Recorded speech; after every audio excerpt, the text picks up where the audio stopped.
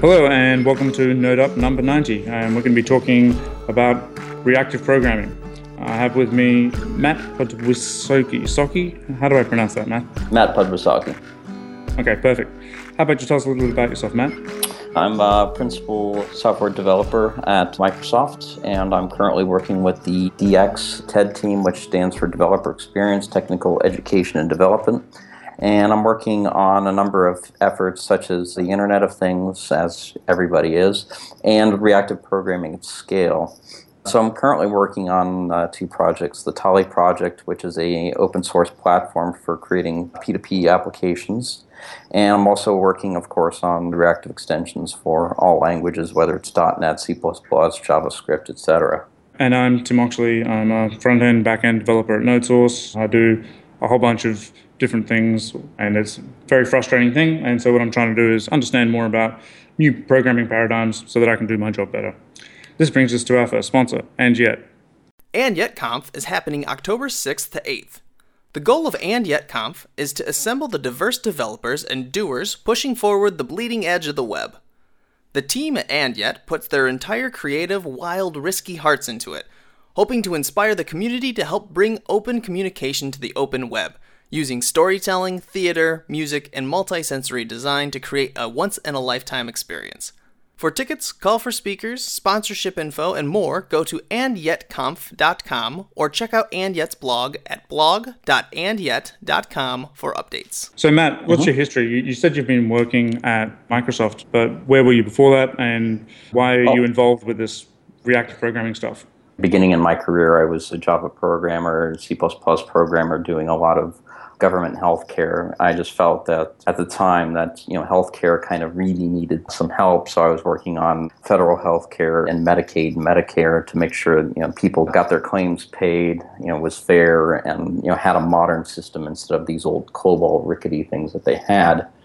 But ultimately, then I moved on to things like satellites and things like that. And then I moved on to Microsoft, where I've been now for the past 9 years.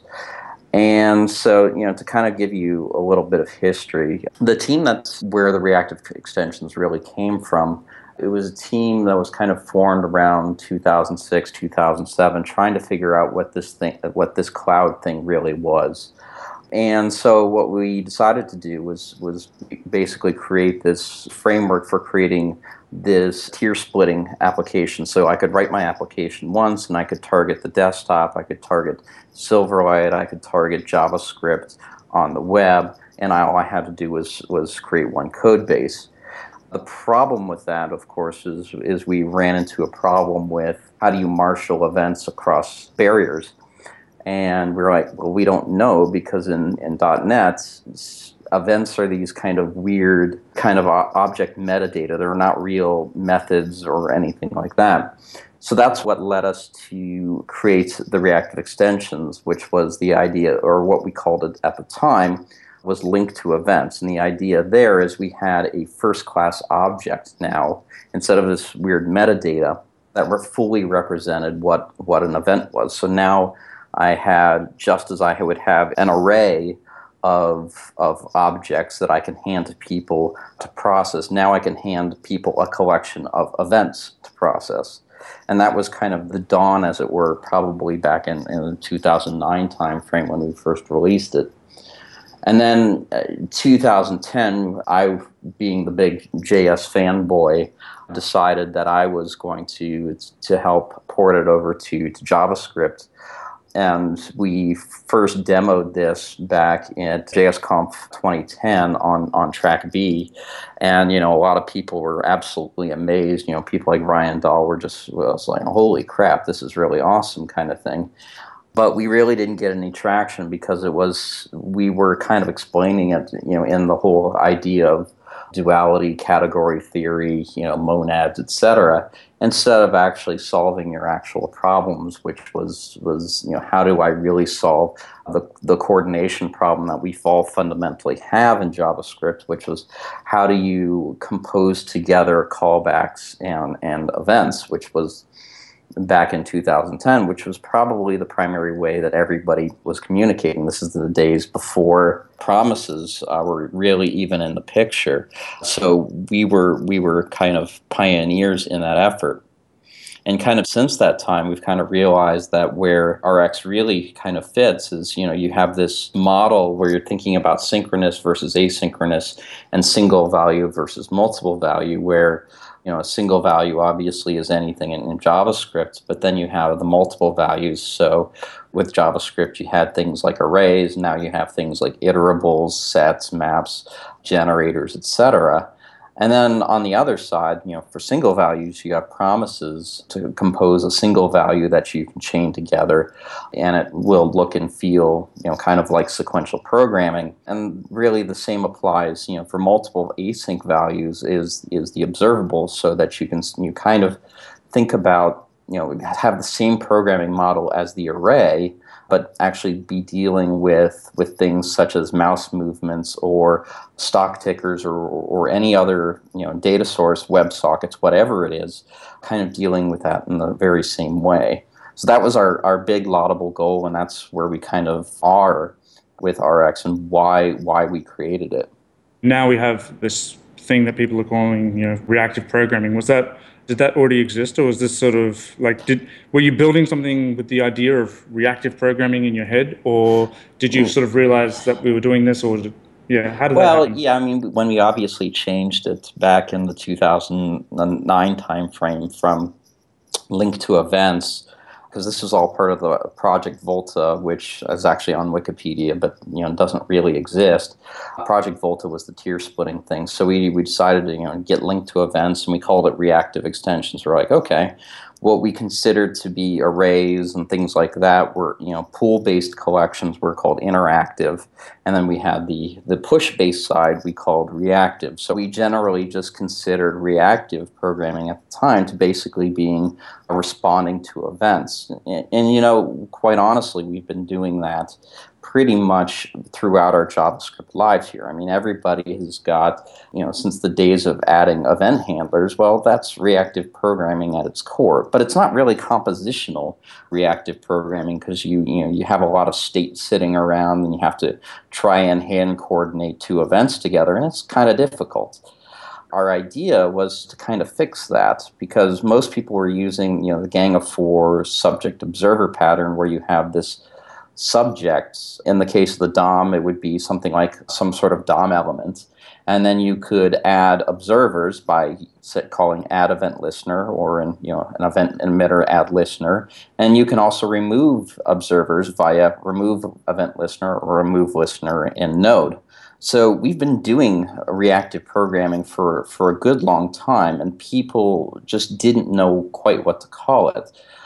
A lot of people start to merge in the word functional is because people were starting to see things like map, flat map, filter, reduce, etc. show up onto reactive programming, and they're like, oh, well then this must be functional programming. But that's not quite the case. Is that what you're dealing with here is reactive programming at its core. You can call it compositional reactive programming, whatever you want to call it, but if you go back in history, probably about 1998, there was a set of papers by Connell Elliott and the late Dr. Paul Hudak, who were trying to talk about this idea of reactive programming back then, because it was a thing back in the C++ days as well, and MFC and all those other things, is how do you respond to mouse movements and so forth. So they were way ahead of us in the web world in that respect. So what they decided to do is, instead of the way that most people think about events, is they think about discrete events, and that's about it. And what they decided to do was talk about continuous time in addition to these discrete events, and kind of being able to compose the two together. And that's what they called functional reactive programming. So it's a notion, once again, of continuous time, meaning something like a clock. It always has a value, so that's called a behavior. And then you have this notion of a discrete event happening, which was called an event. And they use this paradigm to what they call get rid of time glitches. That's a pretty long history, and functional reactive programming really, if you want to dive deep into it, you can look at things like Fran as one of those kind of languages that really, hones what functional reactive programming is. So it was a term that was long used before people started to apply it to JavaScript programmers and JavaScript frameworks. So I kind of like to let history lie in that respect, is that FRP has this very precise meaning that McConnell and Paul laid out, and we can come up with much better terms than functional reactive, because to me, functional is such a nebulous word. What do you think of when you think of functional programming? You think of, well, first-class functions. And then you start to think about immutability, you start to think about laziness, you start to think about a lot of those things. Well, most reactive programmers, they're perfectly mutable. There's no such thing as, immutable state, as it were. It's free range. So to conflate functional programming, I would always, argue that it's more along the lines of pure functional programming that should, if you're going to go down that line. So what we're talking about here with reactive programming, I don't think the word FRP really describes accurately what we're trying to do here. I think, things like compositional event processing is a much better term to use here, because we're talking about how do I compose together mouse move, mouse up, and mouse down together to create a mouse drag event. That really has nothing to do with functional programming at all. It's just more along the lines of compositional programming. Right. So it seemed to me like one of the things that, these reactive programming tools and these ideas, they're sort of breaking down the things that we're doing into sort of smaller primitives. You touched on it a little bit earlier about, you've got a single value. So a single value is like it's just a value. Multiple values is an array. Then you've got a single value in time, which is something like a callback or a promise. And then you've got multiple values over time, which is a stream. I remember I read it's by a guy called Chris Cowell. It's a thing called Cowell. General Theory of Reactivity. It's a really nice post, and it really, for me, opened my eyes. I read this when promises were just sort of starting to, well, we realized, this stuff's actually happening in JavaScript now, so we're going to have to sort of resolve our differences about these things, because people get very upset about promises. In Node, we have the singular, which is the value, and we've also got the the plural temporal thing, which is the stream. But then suddenly we're getting all upset because somebody's suggesting that we have singular temporal. It made me just realize these are just tools, and they're not something to be like getting upset about. No. I mean, it is just that. I mean, a promise is just a future value. If you think a future immutable value, if you think about it as that thing, that's great. The other aspects of, that people have complaints about promises as implemented today is they lack certain things, such as, cancellation, which means I can't cancel one of these once it's in flight. How do I do that? It lacks the notation of once I'm done, meaning the entire chain is done, what do I do? Those kinds of things are missing from the spec, and I think, quite honestly, maybe something like a task is a little bit better and more descriptive thing, kind of like Task.js from David Herman is better apt to those kinds of things, because a promise to me should be an immutable value, never to be canceled, always to be resolved to the same thing over and over and over again. A lot of these tools are sort of bringing these core, abstractions, bringing them up into sort of a concrete interface. And it's a little bit frustrating that we don't have this stuff just in JavaScript, just natively as primitives. Well, we're getting there. And that table that Chris put together was actually a table that he kind of cribbed from us, which during our many presentations, which was describing where observables and streams really fit into the programming landscape. They are general interfaces that I think are fairly good to have, and in fact, Jafar Hussain, who joined TC39 about a year or so ago, has worked on getting the observable type, which is kind of the core of Rx, to be standardized by TC39, and that's an ongoing process. It's a slow process, but in order to make sure that you cover every little thing that developers need, you kind of have to work very hard at that. But yes, so that would be awesome to be able to now have in your code to be able to describe events as these first-class objects that you can pass around. And what's great about that is the fact that now what you can do is it's great for testability purposes, for example. Is now I can hand you any set of data that you can process instead of having to wait for these events and having some sort of trigger or something like that. Is now I can just hand you this thing, you can subscribe to it, and so forth. So to kind of break down what that observable really is you have kind of two sides to this. You have the observer and the observable. So the observable is the producer of values, and it really only has one method called subscribe. And that subscribe takes in an observer. The observer is basically an object which basically allows you to handle when a next value comes through, when an error comes through, and when a completion comes through, so that you can handle 0 to infinite number of next events, followed by either, optionally, by either an error or a completion. And what you get back from that subscribe is kind of this subscription object. And that subscription object so now has all of that logic of how to compose it with the next thing all codified in it. To make this a little bit more easy to understand, imagine if it were that we've wrapped the mouse movement event as an observable. So the last part of constructing an observable is how you tear it down. So how you tear it down would be to remove that event listener. So the creation would obviously be the add event listener, and the cleanup would be the remove event listener. So now you can start composing these things together kind of as Lego blocks, and then when you realize that you're done at the very end, when you unsubscribe, it cleans up all of those event handlers at once. If you start to combine together mouse up, mouse down, etc., or touch events, whatever, when you unsubscribe, that cleans up all of those handlers at once. So you don't have to worry about memory leaks anymore, things of where you've got dangling event handlers. That just doesn't happen anymore. And so it's a much, much better programming environment, because now not only do you get compositional behavior, but also your data that you really care about starts flowing through that observable.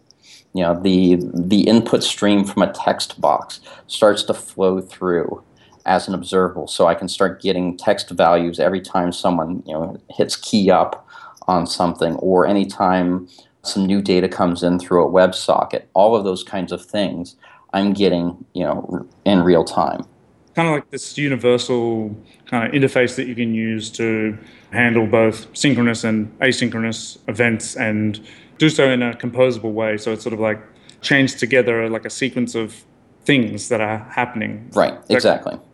Yeah, and so it has that deterministic build up and that deterministic teardown, which is really important, because if you're dealing with sites like Netflix, for example, and you really want to make sure that you have a responsive user interface, when things go out of the page, you want to make sure that you clean up and not only remove all the nodes in the DOM, but you also clean up all of the event handlers as well. And as you have that capability with the teardown aspect of the observable, you're good. It's done automatically for you. You didn't have to sit there and remove event handlers yourself. It's just done as part of the construction and composition of your observables. What you're describing here, for me, sounds an awful lot like Node's stream system.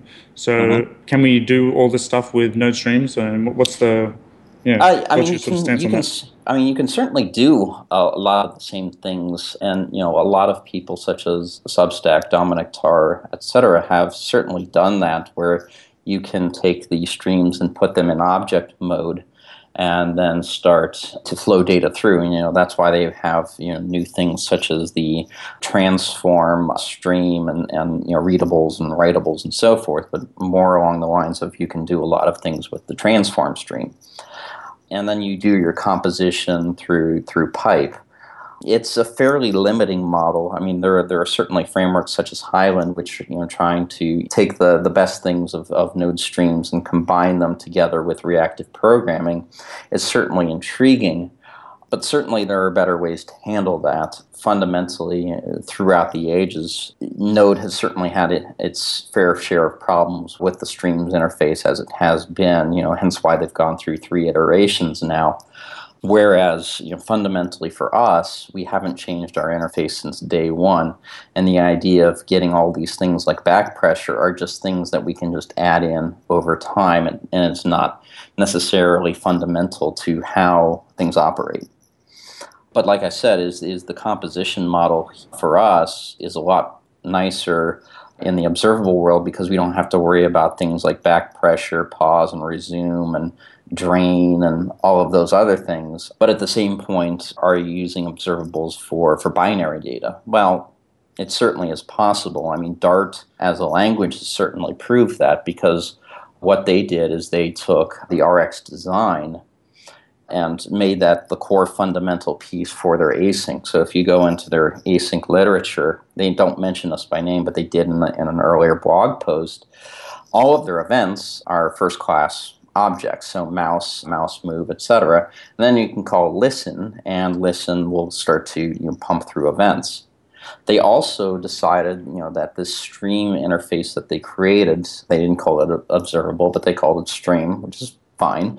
They also added in the ability to kind of combine together the binary protocols of dealing with data as first-class binary protocols of dealing with file I/O, and the more object-based things with data streams such as mouse movements and so forth.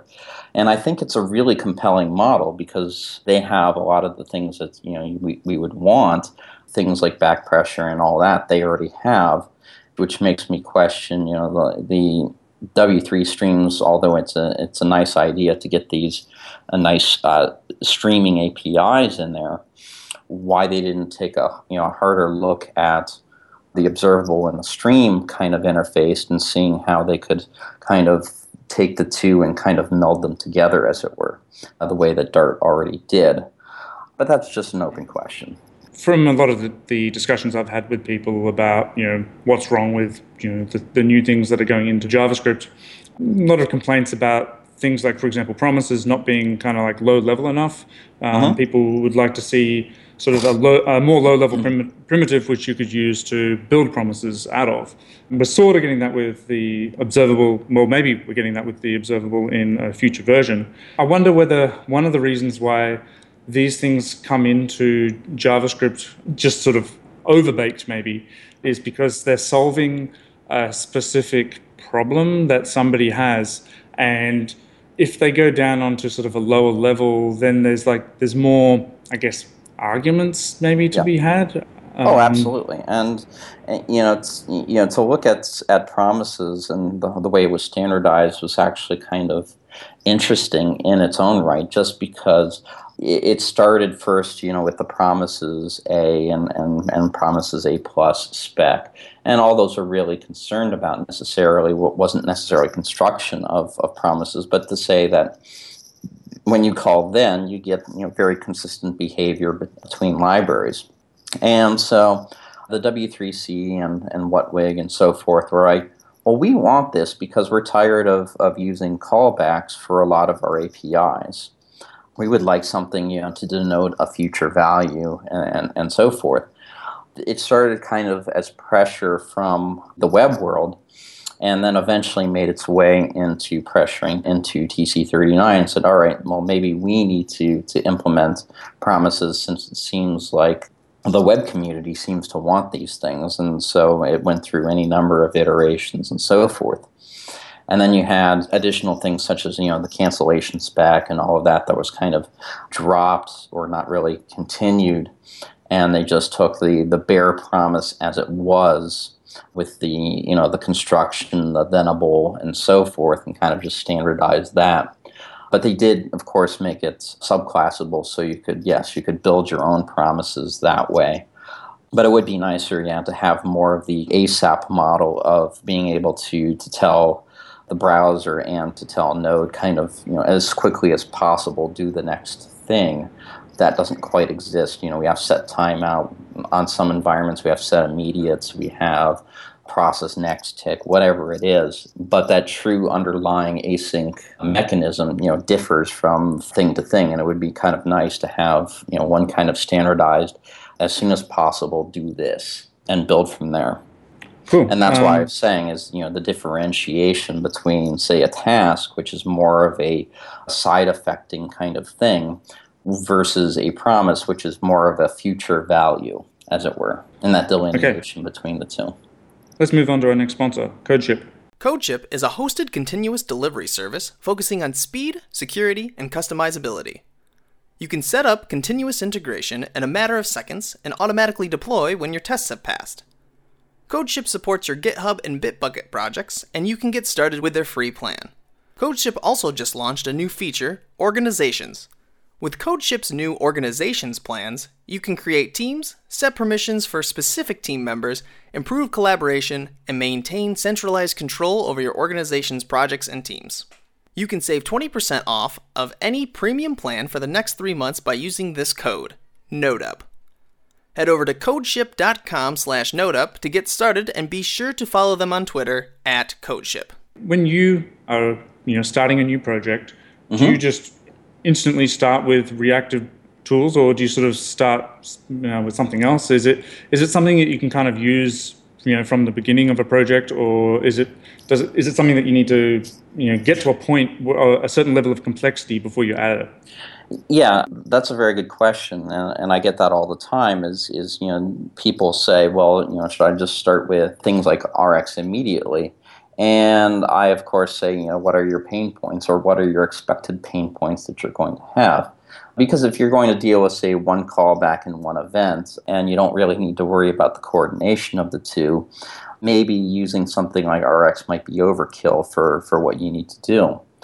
But you certainly when you hit that complexity level of multiple events happening, asynchronous things happening, you want to somehow maintain state in some single object, as it were, instead of just scattershot putting state everywhere.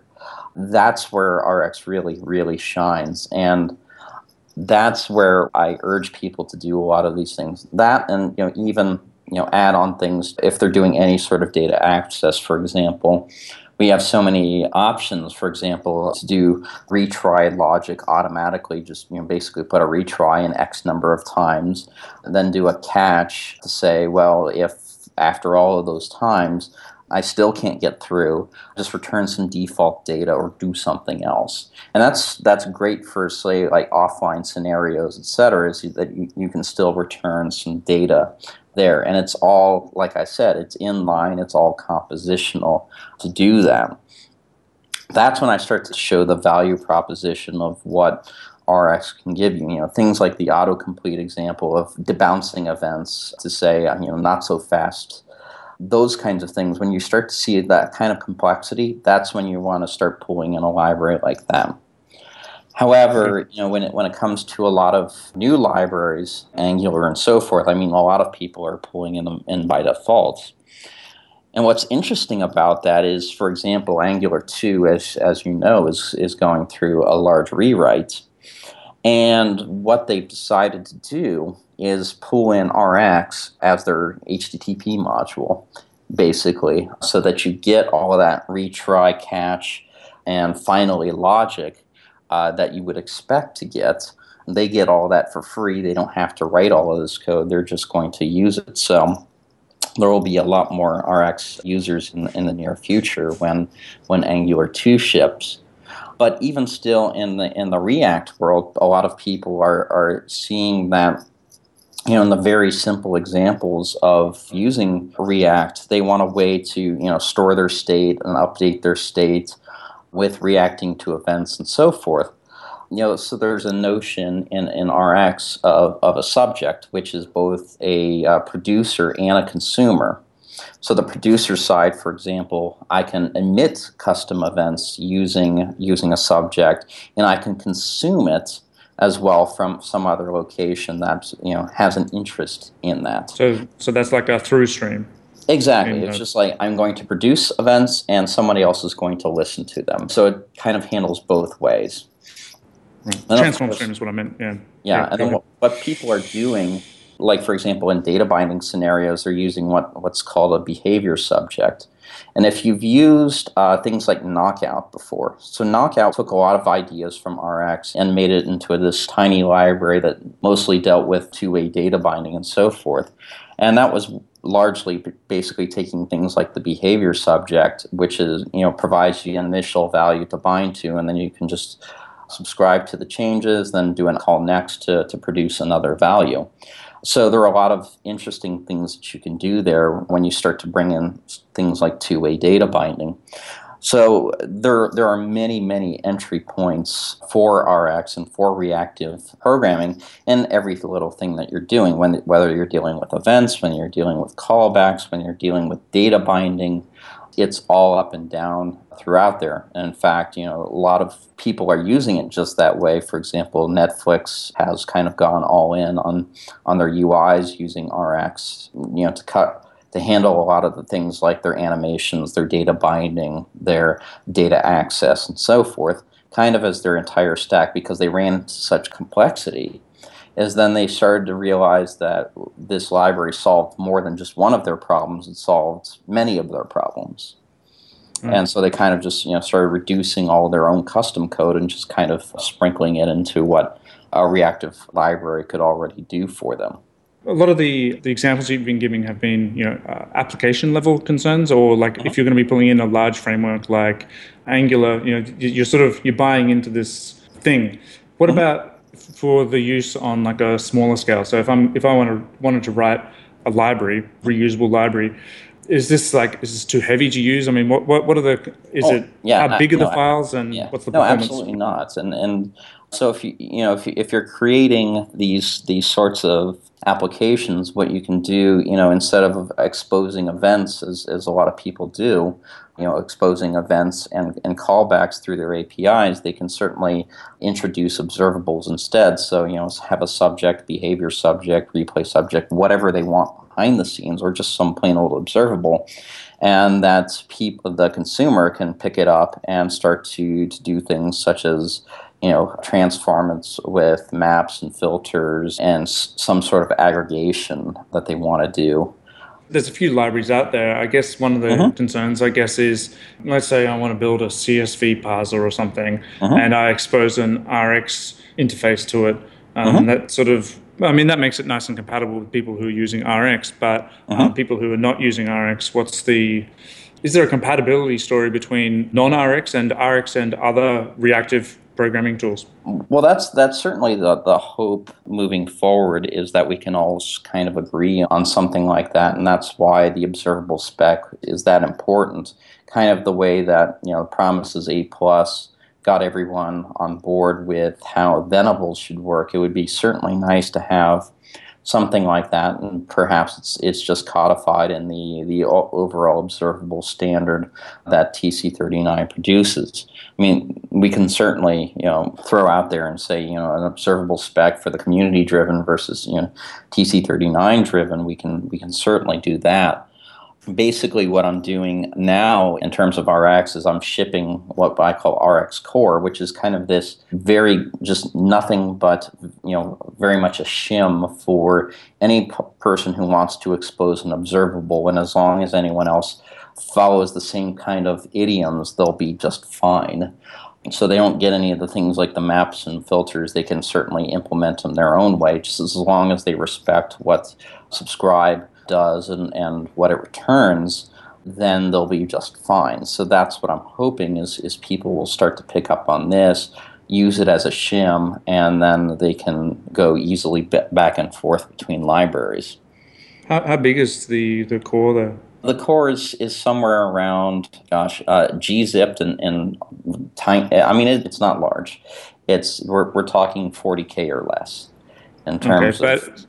that's still, I guess the thing is, I'm less concerned about the size and more about, like, I guess, the code complexity. It's, that's a big concern when, if you're adopting a library, you need to also, there's always that risk that you'll decide to go work on something else, pursue your rock career or something, and then suddenly I'm stuck, all of my stuff's using this interface, Right. Well, and that's why I'm hoping that TC39 and so forth will certainly do that. But yeah, I mean, there doesn't seem to be any wide consensus from a lot of the community as to subscribe and all of that.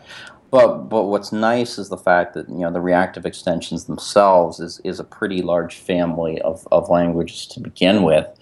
In so much so that we have, if you go to reactivex.io, which is kind of our home site, we have any number of flavors already covered there. We have anything from Swift to Java to .NET to JavaScript, Groovy, and RX Ruby, and so forth, and Python as well. You have all of those already in there, and they all follow pretty much the same semantics. And that's a pretty cool thing, is the fact that I can go between languages and I'm pretty much going to expect the same semantics throughout, which is pretty nice because, for an example, like Netflix, when they want to transfer people between layers, so for example, I want to take a JavaScript or a Java programmer and put them on the JavaScript layer, well, they don't really have to learn anything new because they already understand RX. It's the same ideas, basically. Yeah, that's one of the big reasons, benefits of using JavaScript. JavaScript everywhere means that you don't have to use a completely different. If you've got an app and it's all back end, maybe it's in Ruby or PHP or something. Oh yeah, we also have RX PHP as well. Yes. Sure, but if you've got a back end app, one of the big benefits of JavaScript is that, and you want to move it to the front end, you don't have to completely rewrite it and come up with either port the thing, which means that you'll probably be using different paradigms. And there's usually a paradigm mismatch when you try to move one thing from another. I mean, that's the beauty of RX, is the fact that it's super flexible, in terms of its use on Node versus its use in the browser. For example, in Node, you could use it easily in place of the async module, and in fact, I've done that in a few projects that I've done for Tali, for running multiple callbacks at once. And there are a lot of things, like for example, the things that power Bower's search, for example, run on RX, those kinds of things. So there are very much a lot of things that RX can do on the server side just as well as it could do on the client side. Even more so, it gets even into more interesting scenarios when you start to do things like data analysis and so forth that you can do. You can start to really slice and dice data, doing group buys and all of that over time. Like, so for example, if I'm doing stock analysis and so forth from some WebSocket, some feed, whatever, I can do some group buys, I can do some analysis, things from advanced stream processing of the ideas of doing like rolling windows of data to start to look and analyze data over time, so for advanced logging scenarios and so forth, all of that's built right in. And so it plays even a bigger role on the server than it does on the client in a lot of respects. What about like the persistence story though? I mean, is that relevant at all? A lot of databases. It's more of a transport mechanism than it is a persistence layer, although you could certainly argue that things like subjects and behavior subjects and replay subjects do persist data. For example, a replay subject can store infinite amount of data, as much as your memory can hold, and then replay it back to the world each and every single time. And we're going to get to the point as well, which is going to be more interesting, which is to take the ideas of RX and serialize the queries, and so that, for example, I could send them across the wire to other devices. So this could work in peer-to-peer scenarios and so forth, to have RX just suddenly come up and be have all its data persisted and be able to process on the other side of things.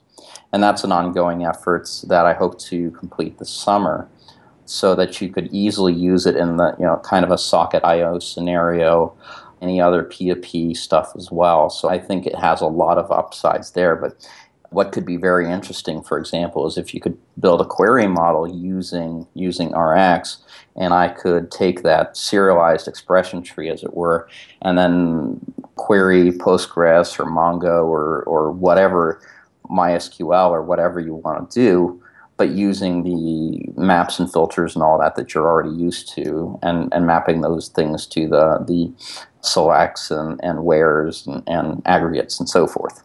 And just briefly back to like the compatibility thing, there's a thing called there's a transducers spec. How does this relate to that? Well, so transducers is a fairly interesting thing. So that came out of the Clojure community. And the idea with that was to have these reducers. So reducers go back quite a while in terms of being able to reduce data streams. And the idea with transducers is the ability to do modification and transformation and aggregation and so forth without any, say, intermediate data structures being created. So it just goes from one to the other to the other to the other. And what's nice is that that kind of model fits in fairly well with RX, for example, and so much so that you can use Cognitex transducers or James Long's transducers libraries. And we have a transduce method, which basically you can just pass it in there, and basically you'll get the same benefits that you would use regular transducers on arrays, but now you get it on observables, and it'll be collapsing those maps, filters, and aggregations and so forth into a very tiny operation. So that to me is kind of a cool thing. I think the interoperability is really kind of cool with that. So let's bring it to the next sponsor, Lift Security. RequireSafe is Lift Security's latest offering to the Node security world. If you haven't heard, Lift Security created the Node Security Project to audit all of the modules in NPM. The Node community has since grown exponentially to where the NPM registry contains roughly 160,000 modules today. The problem RequireSafe aims to solve is, whose code are you running in production? To clarify just that, RequireSafe offers dedicated resources looking after their third-party code for subscribers, early warning and recommendations for remediation for when an issue is identified, documentation for developers on common gotchas when using certain modules, integration with your deployment and CI tools. As sensitive vulnerabilities become resolved in public, this info will be made available to the community at large. RequireSafe is currently available in beta. To check it out, visit requiresafe.com. If you're interested in hearing more about Lift's auditing services, or want to bring a security-first mindset to your team's development process, contact the Lift team at liftsecurity.io or at Lift Security on Twitter. So you're the author of RxJS? Yep. So I guess you've covered where RxJS came from, but maybe you could give us a little bit of a overview of like the current state of Rx and how it fits into the community. Sure. Like I said, right now what we're doing is really working on performance, making sure that people are getting the best experience possible, but also, like I said, the shims out there so that, if people want to implement an Rx interface to their library without taking on everything that Rx entails, then there you go. Boom, you have it. I think that's super, super valuable to have. Then we have things like the query expressions, things like that we're going to, as well as making sure that our generator support is really good. Our iterables support is really good.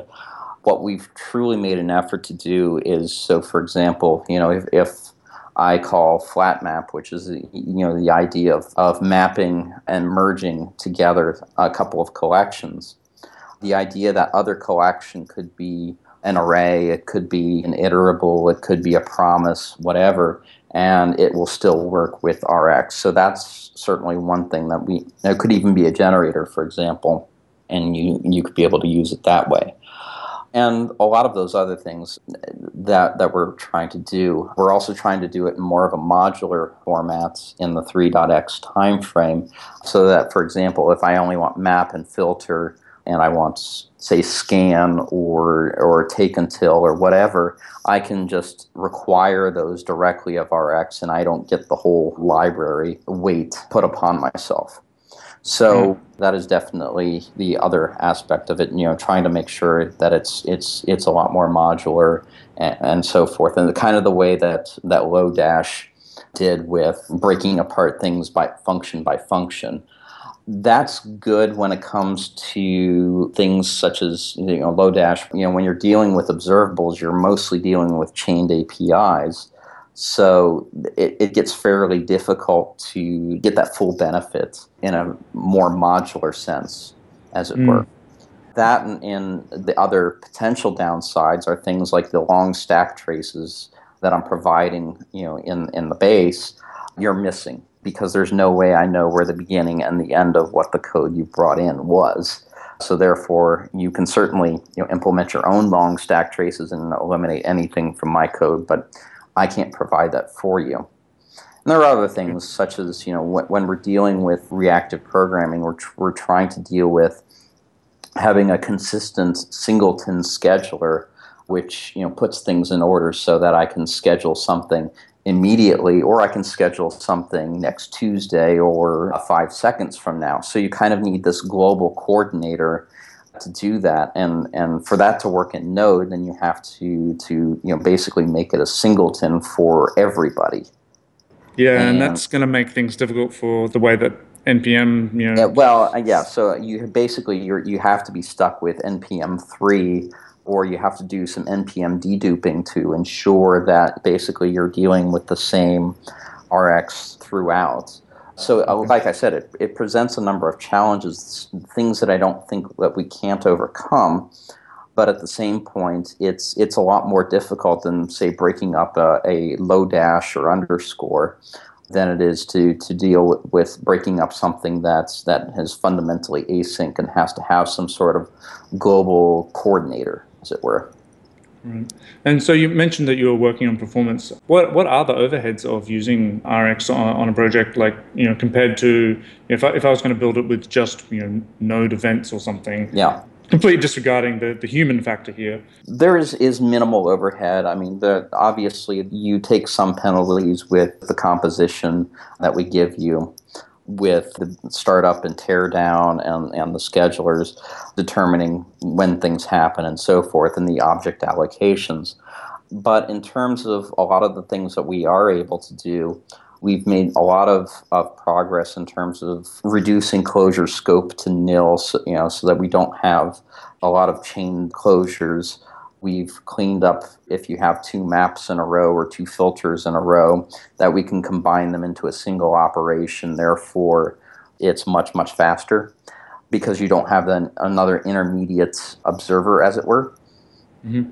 Well, actually, observable, you still have an observer, but those kinds of things that you basically get. So I'm constantly, on the hunt for better perf, and from the last version to 3.x, I'm noticing, a lot of the things that we've done, I'm getting 20, 30,000 more ops per second kind of thing. So I'm pretty hopeful on what we've already been able to produce, but I'm not willing to do some things that sacrifice it for readability purposes and so forth, because I know, like, Bluebird, for example, does a lot of really gnarly tricks, and so does Lodash, but the code becomes very brittle and hard to maintain after a while.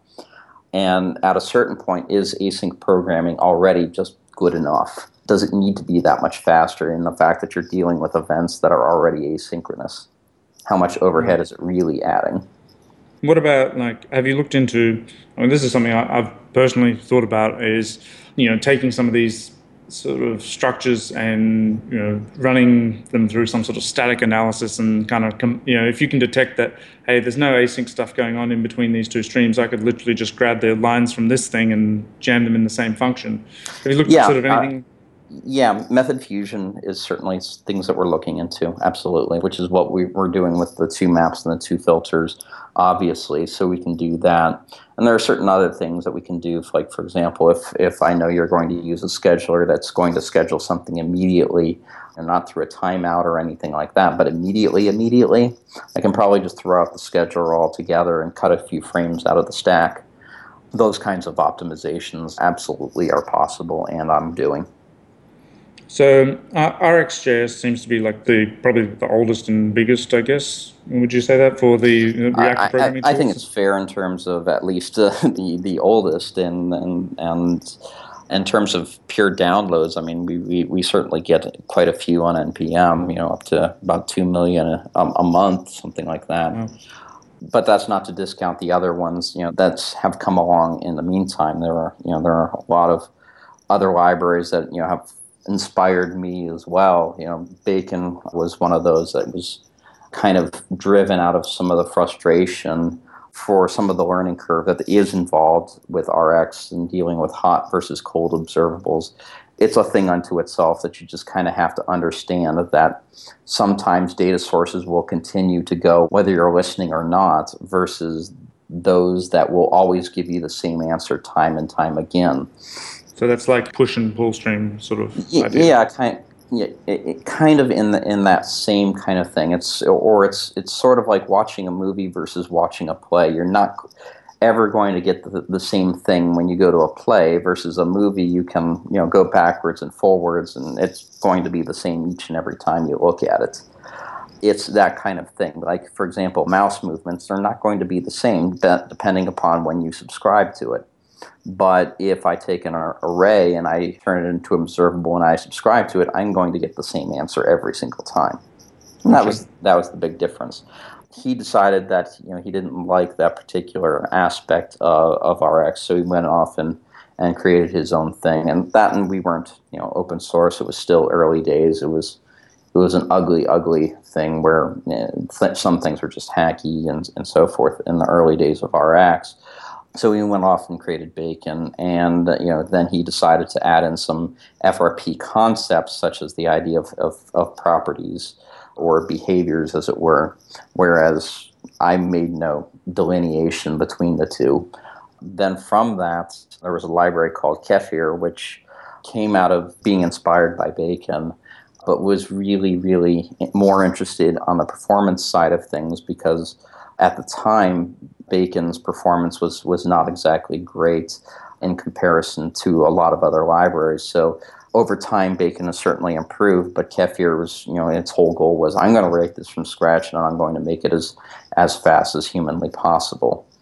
And so he still keeps a lot of the same things of properties versus events as that separation, and a much smaller API surface, obviously, than Rx does. But like I said, there's a lot of crossbreeding throughout a lot of these libraries that people will come to me and say, I really like this idea from this library. Can you implement it? And I see other libraries taking ideas from me, such as doing the method fusion and so forth, and adding it to their library. So it's a good, healthy ecosystem in terms of there's a lot of ideas out there, a lot of good ideas that are all worth exploring, and it's great that a lot of these libraries are getting the attention that they're getting. Hopefully, by creating this community that we have, in addition to the standardization effort, I think will obviously benefit us all, where we can have slight own spins on how we should be approaching reactive or async programming in general, or push-based in general. How much is RxJS used at Microsoft? Like, what's the internal reach of this? If you're using Office 365, chances are you're using RxJS in one form or another. For example, OneDrive Pro uses Rx. What we have is with the Office Graph, and Delve is also using RxJS. So we have a number of properties basically within the Office area are all using it in one form and fashion or another. A lot of it for event handling, error handling, and so forth. So they're using it. And as well, there are a lot of other groups that have not quite come out yet, but will be, that are also using it. So it's continuing to definitely grow internally, and it's great to see that, because we're starting to see a lot of people out in the community using Rx, such as like the Slack app for Windows uses RxJS. And that's about it in terms of what it's doing. I mean, it's obviously being rewritten, but you're talking about, larger scale applications, and it's just using it, and it's kind of neat to see. One more is what prevents it from being adopted everywhere? Any number of reasons, whether it's lack of knowledge about it, quite honestly, is what largely it comes down to, is that still in this field, even though RxJS itself as a library is 5 years old now, if not older, we've only really started noticing pickup in activity maybe in the past year or so of people are starting to say, oh my gosh, this reactive programming stuff is cool. I started to get invited to the conference speaking circuit, and everyone wants to know basically how Netflix and others built their applications at scale using things like RxJS, and so that's how it's finally starting to catch on. So I think it's more along the lines of it's still so new to people. I mean, I see it every day when I do a search for reactive programming. A lot of people are like, "Whoa, this is so new to me," and it's mind-explodingly awesome. But I've got a lot to learn. In my experience, it's hard to teach an old dog new tricks sort of thing, and so people have kind of patterns that they're used to using for building applications, and this thing's kind of like, now you need to just throw all that knowledge that you had out the door, all the libraries, all the tools you were using, and just be like, and replace them with this new fandangled. Everything's an observable. Everything's a stream. It's kind of that Zen-like moment. Like everything that you're dealing with is a stream of data, as it were, just for you to manipulate. And if people can start thinking in those terms, then it becomes a lot easier to kind of reason about your application. You're like, oh, well, my mouse moves are nothing but a stream. My AJAX call that I just made is a stream. My server sent events, just a stream. My WebSockets, just a stream. WebRTC, just a stream. Any number of those things are like, oh, huh. And kind of the light just goes off for them, and which is why I sent you all the link for all those people that are doing it with React. Is a lot of these people are only touching Rx for the very first time, and they're like going as far deep as possible to say, well, what can I really use this for in anger? Creating apps and so forth. And so this is for a lot of people when React came out. That was their first introduction, as it were, to this term reactive. And then they started to realize, well, what React gave them wasn't quite enough for what they wanted. And so they were looking for additional things to put on top of it. And Rx was just a natural fit there because it's framework agnostic in that it can plug into just about everybody, from Node to Angular to so forth. All right. Thanks a lot for talking with us about that. Yeah, I learned a lot from that. So I guess now it's time to plug something. Okay. I'm going to plug the Tali project, which is one of my other projects that I'm working on here at Microsoft. And the idea there is it's an open source platform for building applications where you're really in charge of your own data on your devices. So, for example, you can write an app on Android, iOS, and eventually Mac, Linux, etc., so that you can synchronize back and forth your data between these without requiring the internet. So it'll be peer-to-peer with the possibility of adding in the cloud if you want to. And the majority of it's written in JavaScript, Cordova, JX Core, and all of that, and all of it's open source. And it's a lot of fun to be at Microsoft right now, just with the whole idea of everything that we're doing is open source by default. Yeah, it seems like there's some kind of weird what's going on, Microsoft's changed. Yeah, exactly. But yeah, I mean, all of our communication that we try to do is on our public mailing list and so forth. So feel free to to check it out. So I wanted to plug a friend of mine, Matt McKeag. He's from New Zealand. He's a JavaScript developer. I met him at JSConf Christchurch, JSConf One Shot. Saw him playing around on his little MIDI controller, and he just blew me away within about 10 seconds with his awesome musical talent, and went up and chatted to him. And turns out that not only did he was he was making all of his own music. He also wrote all of his own software to interface with the MIDI controller, and it was all done using web MIDI, web audio. Yeah, so he's gone and he's open sourced the tool that he's using. It's called LoopDrop, and you can go to loopjs.com and you can purchase this application, but it's also open source, so you could also just download it. But yeah, it's a great little tool for building loops and stuff, and it's all open source. And he's a cool guy, and he makes nice music, so I just wanted to plug Matt. So yeah, and let's talk about upcoming events. On August 21st to 22nd, we've got Brazil.js happening in Porto Alegre in Brazil. You can go to braziljs.com.br to find out more about that. JSConf EU is happening September 6th to 9th in Ireland, nodeconf.eu. And YetConf happening October 6th to 8th in Richland, Washington in the United States. And you can go to andyetconf.com to find out more. Camp.js 6 is happening in November on the Gold Coast, Australia. You can follow Camp.js News on Twitter to find out when more information is announced about that. Then there's also JSConf Asia happening November 19th to the 20th in Singapore. 2015.jsconf.asia to find out more. That'll be a great event, so I recommend people come out to that. I live in Singapore, so I'm going to plug that. And there's also Nordic.js coming up. You can probably Google Nordic.js and find out about that, because we don't have a link at this exact moment. So thanks a lot, Matt. Thank you for having me. It's been a long time coming, but I'm very glad to have been here. So if you want to find out more about NodeUp, you can follow NodeUp on Twitter. If you're interested in sponsoring us, email nodeup@gmail.com, and see you in the next podcast. Bye. Thank you.